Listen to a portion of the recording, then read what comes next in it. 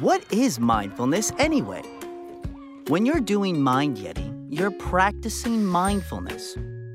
Mindfulness is paying attention to things as they are right now. Things like your breath, body, or the sounds around you, with kindness and curiosity. It's also noticing thoughts, feelings, and sensations as they're happening.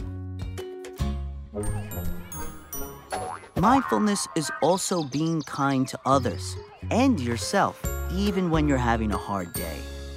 According to scientists who study the brain, practicing mindfulness can help you get better at calming down, focusing,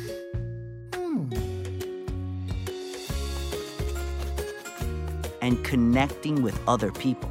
And all of those things are pretty important, both at home and at school.